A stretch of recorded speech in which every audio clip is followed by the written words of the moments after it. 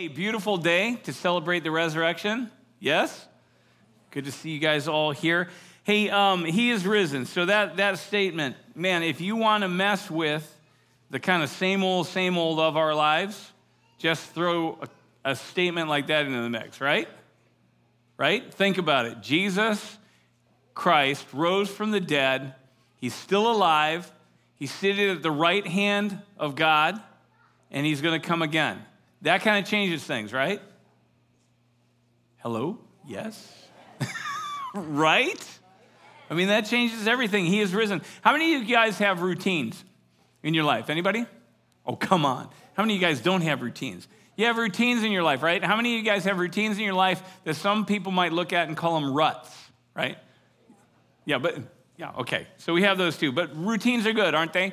Routines are those things that they bring some calm into our life, because routines are those things so that everything's not sudden and new at every moment of every day, because that'd be a bit overwhelming. Routines are those things that help us actually get more done, because we have to remember all the new stuff, but we don't have to remember them because they're all ingrained into us, right? Have you ever been heading home? Maybe you were heading home from work one day, and you said, I got to stop at the store. And then you started zoning out on the way home, and suddenly you found yourself driving into your driveway, right? Why? Because that's a routine. It's just there. We have a helper. He may do the worm across the front. We'll see. That'd be awesome. So we have these routines. Routines are great, aren't they? Except sometimes routines need to be stirred up, don't they? They need to be shaken apart. They need to be shaken out sometimes, because sometimes routines actually keep us from being the people that God created us to be. Sometimes routines end up keeping us from knowing the God who actually created us to be. Sometimes routines keep us from living that life that God created us to live. And so sometimes routines need to be shaken up. Jesus Christ rose from the dead because there were some routines in this world that needed to be shaken. And one of those is one that often we live out every day of our lives. One of those routines is we may think of our lives in terms of we live, we strive, and then we die. And many people live by those three steps of their lives. They live, they strive, and then they die. And so their whole life is one of striving. But Jesus came along, and through his resurrection, he said, you know what? I want you to know there's more to life than that routine. It needs to be shaken up. It needs to be shaken out so that you can actually enter into the life that God intended. And he said it loudly when he rose from the dead. Let's stand together. We're going to look at an account of this resurrection. It's in the book of John, chapter 20, verse 1 through 8.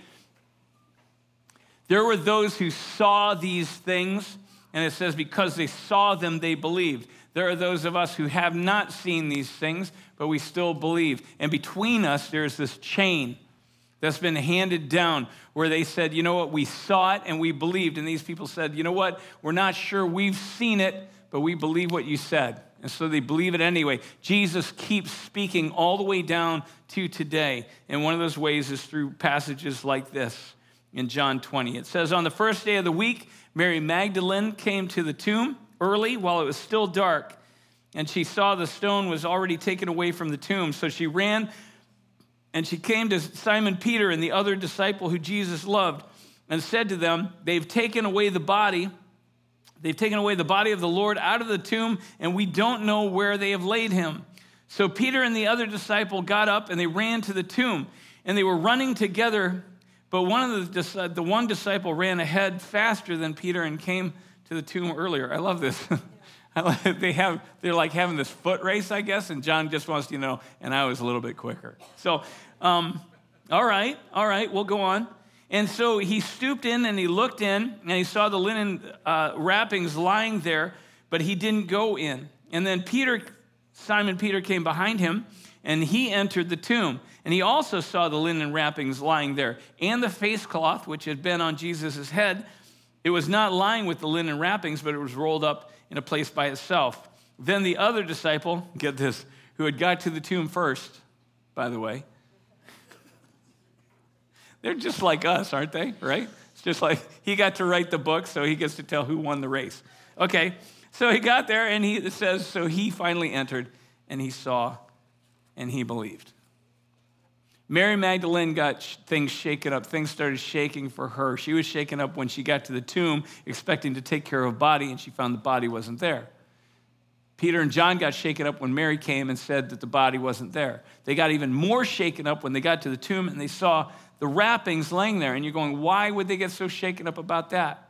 Because what they were expecting was that somebody had taken the body, and who takes the body only after meticulously unwrapping it and folding up the wrappings and then putting them in two separate piles. Who does that? Nobody. They said, you know what, I think something else is going on. In fact, John said in his passage here, he says, that was the moment that he believed. So God started using this event, and it started shaking their routines, shaking their assumptions, all the things. And he started shaking these things up so that they could be prepared for this new reality that he was going to invite them into, this new reality that was waiting for them. You guys, that's the same here today. It's the same for us today. God has a reality that is right there, that is waiting for us to walk into, and he invites us into it through this story, through this account, through this eyewitness testimony about that Jesus rose from the dead. And he is inviting us into this thing, but it's going to take some shaking. So you guys ready? You guys ready? Because God's right here. And he's been shaking up people's lives and their hearts and their minds for a long time. And he's right here, and he's going to be shaking today. So get ready. This morning's message is titled, Putting on New Life. Amen? Father, this morning, we want to ask you to come alongside us. We can't do this on our own. We can't do this by ourselves. We can't. If we could do this without Jesus, you wouldn't have had to come and to walk alongside of us. But we can't do this, so we need you to, even in this moment, come alongside of us. Open our eyes to see the things that we need to see the things that may have been cloudy or hidden. Unveil them, unwrap them, so that we too might have those things shaken that need to be shaken, that we might be shaken out of the kind of that slumber and that routine that we might be in that has kept us from knowing you, has kept us from knowing who we are, has kept us from knowing the life and grabbing hold of that life that you have intended for us. So, Father, be here this morning. I pray that we honestly would lay aside, just kind of put aside our skepticism just for this time to hear what you have to say to us. And that you would shake us and show us Jesus. Pray this in Jesus' name, by the power of your Spirit. Amen. Amen. Have a seat. So another way to talk about routines would be to talk about what does an ordinary day look like, right? So tell me, how many of you guys are having an ordinary day today? Anybody? Okay, we got a few that have an ordinary day. Some of you guys are going, well, no, we're at church, that's not ordinary, or you're online with us, and that's not ordinary, or you say, I'm surrounded by friends and family that I don't get to see that often, or we have a special afternoon planned or a special meal. But I want to explain what I mean. Ordinary is the same sun shining in the sky that shines each day. Yeah. Is the same heart beating in your chest that beats every day. Yeah. Are these the same friends and family that you wish you could spend more time with all the time, right? So even though it's a special day, is this an ordinary day? Yeah, it's an ordinary day. You guys, Easter wasn't that, right? Mary was making her way to the tomb, and she was expecting it to be an ordinary day. They had seen people die before. They had taken care of bodies before. She was expecting. She got there, and she found, you know what? Something's different. And things started shaking because the body wasn't there. John and Peter expected it to be an ordinary day until they checked into the tomb, and they looked in, and they saw the wrappings, and they were piled up, wrapped up in two different piles. And they're going, you know what? This isn't ordinary. Things started kind of rattling around. Things started shaking, and things moved from being just ordinary to being extraordinary. And by extraordinary, I don't just mean ordinary with another side of more ordinary, right? A lot of times that's what we say is extraordinary. You just say one thing that's expected, but not very often, and you lump it to another thing that's expected, and you say, that's extraordinary. That's not it. No, extraordinary doesn't mean that we put on our Sunday best instead of just our kick-arounds, and we go to a service that's extraordinarily long, right, instead of just ordinarily long, right? I hear an amen, yeah. Extraordinary just doesn't mean extra bits of ordinary added on. Extraordinary means that something is broken in from outside of ordinary. And it came in, it starts rattling everything around. It starts shaking everything up, our assumptions and our perspectives and our routines, and they're all shaken up. The things that we had thought really formed that kind of bedrock that we could base our lives on, that we anchored everything else to. That's what Easter was like. That's what Easter was like.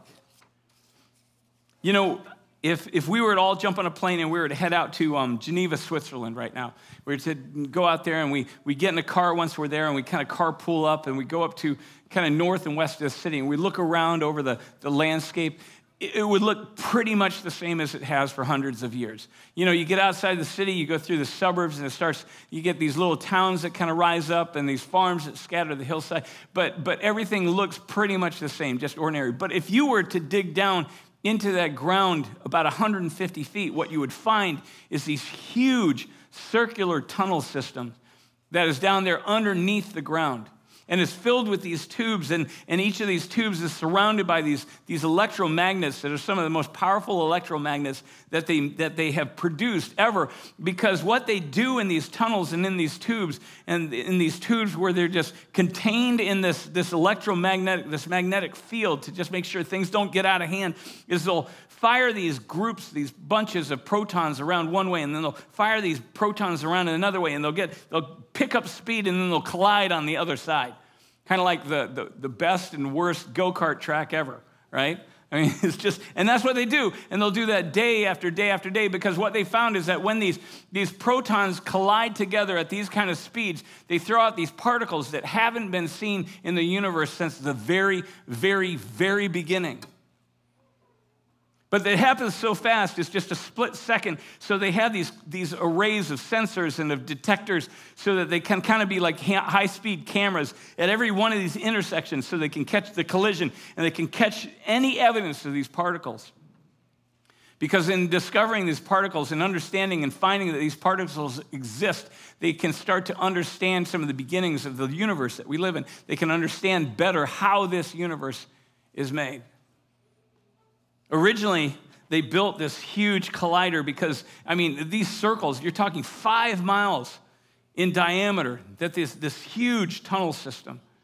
And originally, they built this because they were looking for one particular particle that they suspected existed. And in 2012, they found it.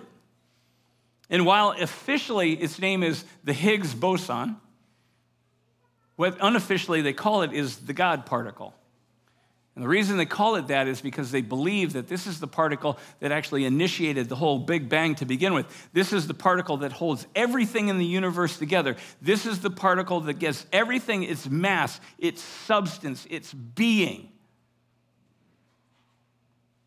So when the scientific community, when they found this, when they discovered this, when they finally had evidence that they said, this thing is here, this God particle is here, this Higgs boson exists, it shook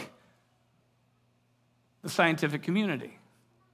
Now, it wasn't the same kind of shaking as Easter, but it was very similar because suddenly there were so many things that they suspected were true, but they couldn't be absolutely sure they were true until they had this one piece, and all of a sudden that piece locked down in, and they said, you know what, all this stuff that we had, all these calculations, all these equations, they found out that some of them were right, some of them were wrong, some new stuff they hadn't even thought of came into the picture because of this one discovery.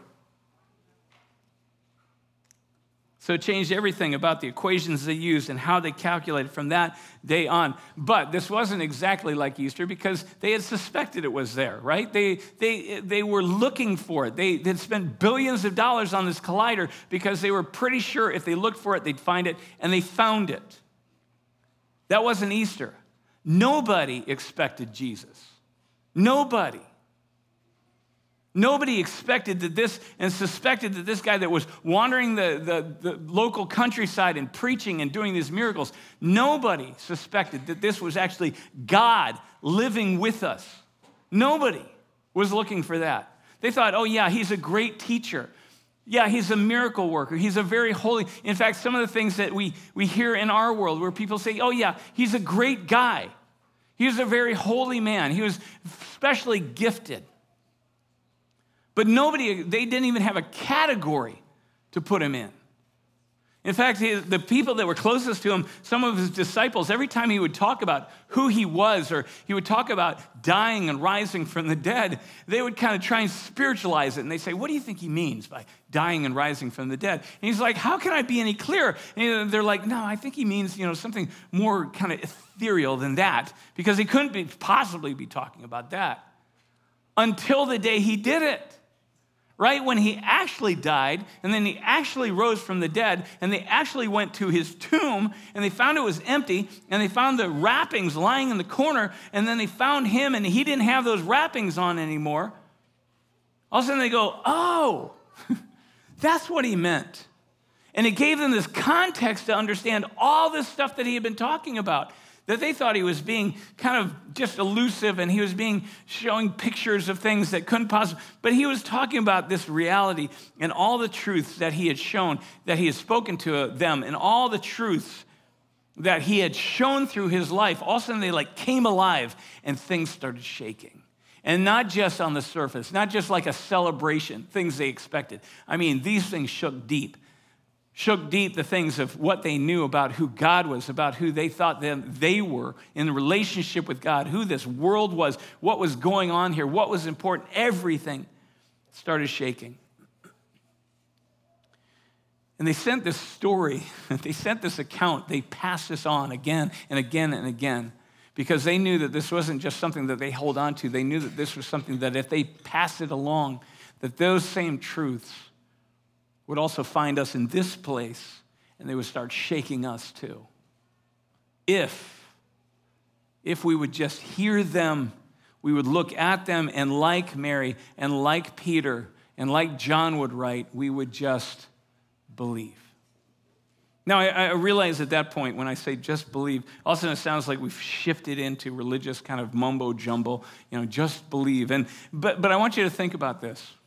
Those scientists that are having all those collisions under Switzerland, and all of a sudden, and they find this particle, if they were to disregard what they had found to be true, if all of a sudden this particle had become unbound in front of them in this collider, and all of a sudden they took that and they said, well, that's nice, but we're not gonna consider that in any of our equations. We're just gonna put that aside. If they put that aside, would they ever come anywhere close to an accurate model of our universe? No. Because here's the fundamental piece of the universe, and they say, I'm not going to even consider it. When Peter and John got to the tomb and they found it empty and they saw the wrappings and they saw Jesus, they were shaken and they believed. Like these scientists, when they saw this particle come flying out, they found the evidence of it. They had the equation. They said, we've suspected it's there. It changed everything because what? Because they believed.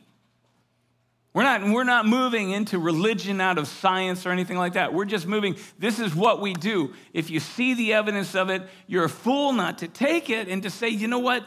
I need to consider this because it will leave you blind. And Jesus said, you know what? I rose from the dead so that you would have this evidence that there's something bigger than what you've suspected going on. I rose from the dead to let it's like that collider where all of a sudden these particles come out, these truths come out of this collision of Jesus with death that change everything. So what are those truths? What are those truths that fundamentally get down and just shake the core of who we are and the core of who this world is? Well, first is this. When Jesus rose from the dead, he showed that he was in fact God, the God of creation, the creator God of the universe walking among us.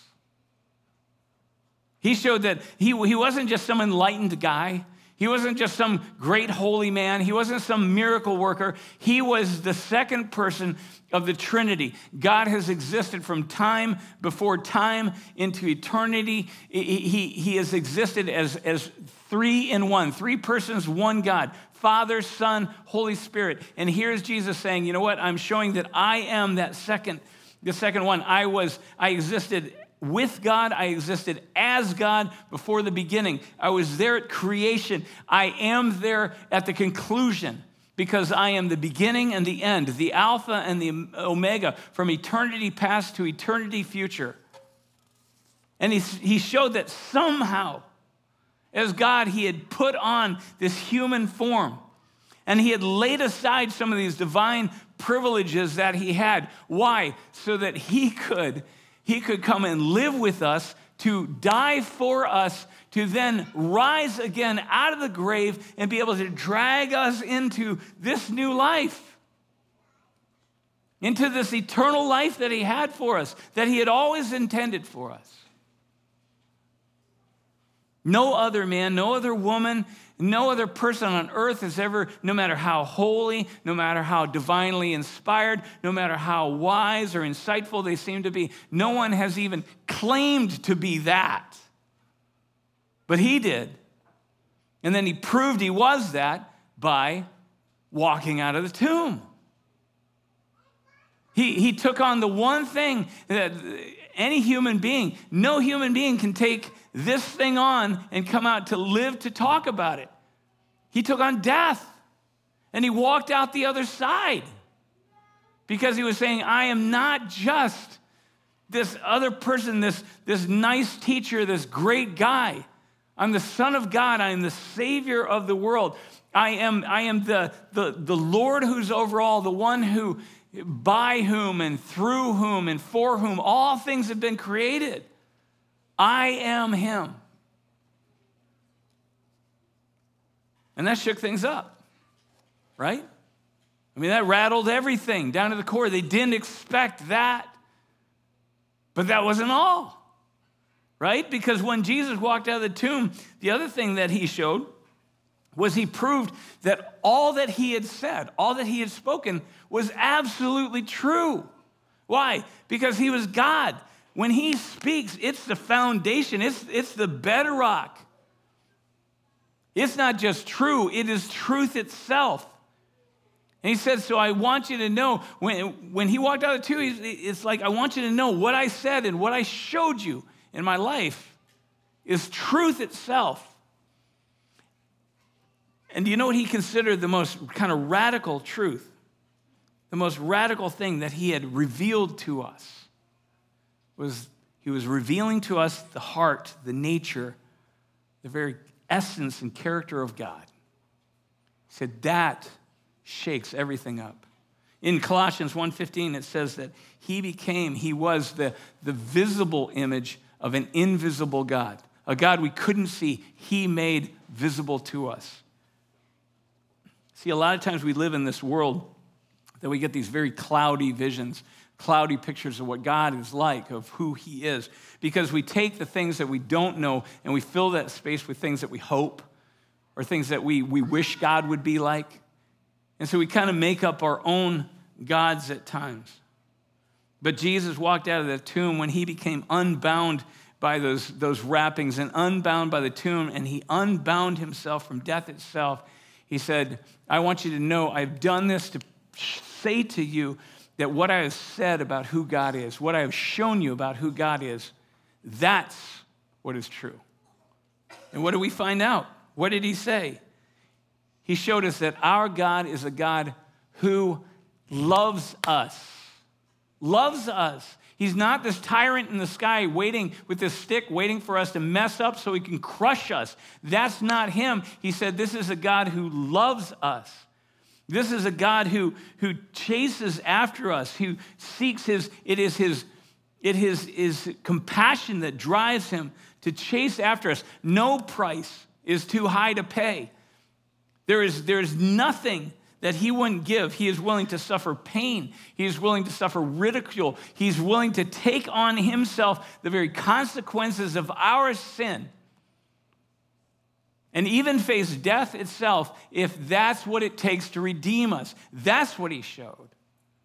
That's what he spoke. He said, you know what? You need to know that God, it's his gut-wrenching compassion that compels him to chase after us, to pursue us with his love and with his kindness until he finally is able to rescue us. Just like the stories that Jesus told about the shepherd that loses a sheep, or the woman that loses the coin, or the man that loses a son, who do not quit until they're found. He says, this is our God.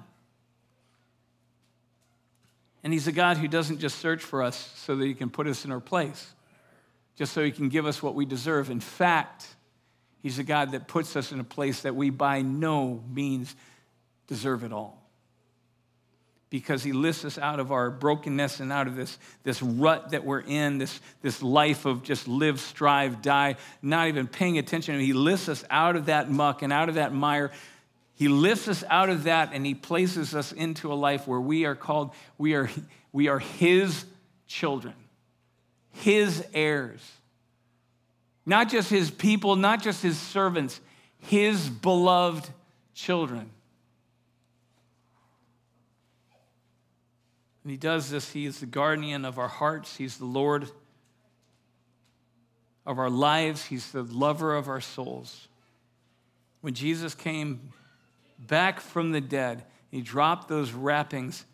He unwrapped and made visible who God was so that we could see clearly. And that shook things up, right? That changed everything. All of a sudden, the equations have to be refigured. But he wasn't done yet. Because the other thing that he did was when Jesus rose from the dead, he also showed us who we were, who we really are, the life that God intended for us, the life he was calling us into. And he made known to us what that life is. You know, prior to knowing God, prior to knowing this God who loves us like this, to that depth, who goes to these extremes to pursue and to chase us and to find us, prior to knowing that God, it'd be easier for me to think that making my life work is up to me, right? I might believe that I have to make my life work. I have to be smart enough. I have to be clever enough. I have to be strong enough to make my own life work. Prior to knowing this God, I might think that I might say, you know, I'm only limited by my potential, but you know what? I know what the limits of my potential are. And I look at that potential and I say, you know, I'm not going to make it. I can't make this jump. I can't make this work for myself. And so I go through my life hoping that I have enough time to do enough good that by the time I get to the end of my life, the good will outweigh the bad so that my life doesn't end very poorly. I spend all my time trying to get God's approval, as you know, if he's even out there, if he even cares. But then Jesus walked out of the grave. Jesus walked out of the grave and he said, you've been looking at the wrong God, and so you've seen your role in this completely wrong. And he walked out of the grave, and he not only unveiled himself and said, this is who I am. He not only unveiled God and said, this is who he is, but he unveiled us and he said, and this is who you are. Not just you are on your own, but this is who you are to me. He stripped away all that nonsense and he unbound and made me visible so that I even knew who I was and what this life was. Now I know that I have everything that I need for life and godliness, not because I somehow have the strength and the wisdom and the creativity and cleverness to collect it together, but because he has given it to me, because he is with me. Now I know that I am secure, not because somehow I can hang on tight enough to the things that are important, but because the God who loves me with this eternal, unfailing, relentless, pursuing love, he's the one that holds me. Now I know that I'm forgiven, not because of somehow I do enough to earn it, but because that he bought it for me. Now I know that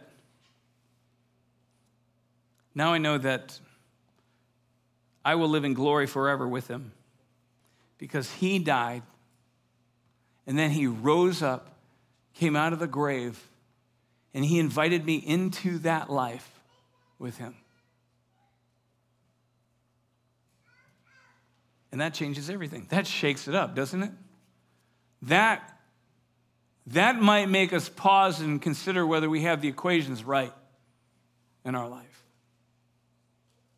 Because Jesus unveiled and he said, this is who I am. And that shows this is who your God is. You know what that means? This is who you are. So now, I can put on this new life, this life that Jesus has invited me into. I can put it on through faith. And again, we're not all of a sudden getting religious. Faith is where I turn to Jesus and I just say, you know what? I have to take you. I have to take this resurrection thing. I have to take it into consideration. I need to figure that into the math of my life. I haven't been looking at it that way. I suspected maybe some of these things were true, but there are some things that I kind of suspected right. There were some things I got completely wrong, and there were other things that you revealed that I hadn't even considered. And it shakes us to the core. And all these calculations, I find that I've made these calculations of live, strive, die, and they're all wrong. God doesn't ask me to do that on my own. He asked me to join him, walk with him. And the reason that all this is possible is because he has unbound me. And he's thrown all these wrong beliefs, these wrong thoughts, these miscalculations, he's thrown them aside off of me. He's shaken off all these routines like those grave clothes that were sitting in a pile in the corner of that tomb. You guys, this morning, I know that some of you guys are here, and you don't know that Jesus. You know, you may have gone to church all your life, but you don't know that Jesus. You've never considered that Jesus. You might have a picture of who you think he is, but you haven't considered the one that walked out of the grave to show you how much God loved you, how hard he pursues you because of how valuable you are in the life. You haven't considered the life that he's inviting you into. You haven't known that Jesus.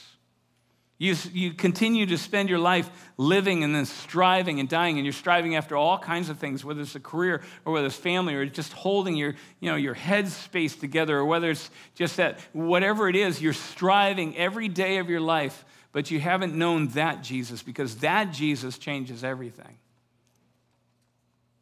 And this morning, I have been in places where God tugs at me. And I know God tugs at us all the time. His Spirit, he's in this place, and he may be tugging at you right now. And all he's wanting you to do is consider him. Consider Jesus. Consider the resurrection. Consider this account that came down and survived over millennia, because it not only changed the lives of those who saw, it changed the lives of those who heard and still believed. And it has come down thousands of years to you now. And what you're finding is that this isn't just a story that's told and passed down. This is a story that comes with God, and he tugs at you through it. It's still Jesus speaking, and he starts shaking things up in you through it. So this morning, I would say, if that's you, I lean into it. Lean into it. Start just, man, you see the Higgs boson for the first time, you're going, did we just see what we saw? Lean into it. Find out if he's really what you're feeling, pull at your heart, if that's really him. Start into that conversation with him that says, okay, what would it mean to believe? How does this change these equations that I've been working in my life? There's another group of you that are here too. Some of you guys, you know Jesus, but man, you're holding off, right? You're holding back. You're pushing him off at kind of arm's distance. And I don't know why. It may be out of a fear that you have. It may be out of, you don't want to, it may be questions that seem to have loomed up that you're not sure how to deal with. You're not sure. It may be that you're a little afraid of, if you let go of the thing that you actually know, to grab hold of the thing you might not know so well, that it's going to mess you up, that you're not sure about that. You guys, there are plenty of things that is part of faith. There are some things that we're not absolutely sure of. But this one has been passed down for 2,000 years because there's testimony after testimony, not just in the past, in this room. There's testimony after testimony in my life that I know this God is real. Because even though I didn't see an empty tomb and I didn't see grave clothes lying in the corner, when I believed, it changed everything. And I've come to see that he's not just this figment of our imagination or a construct that we've made up to help us cope with life. He is the very God of the universe that took on human form, that came down, lived with us, died for us, rose from the grave, and invites us into a whole different kind of life. And this God invites you to do the same. Amen?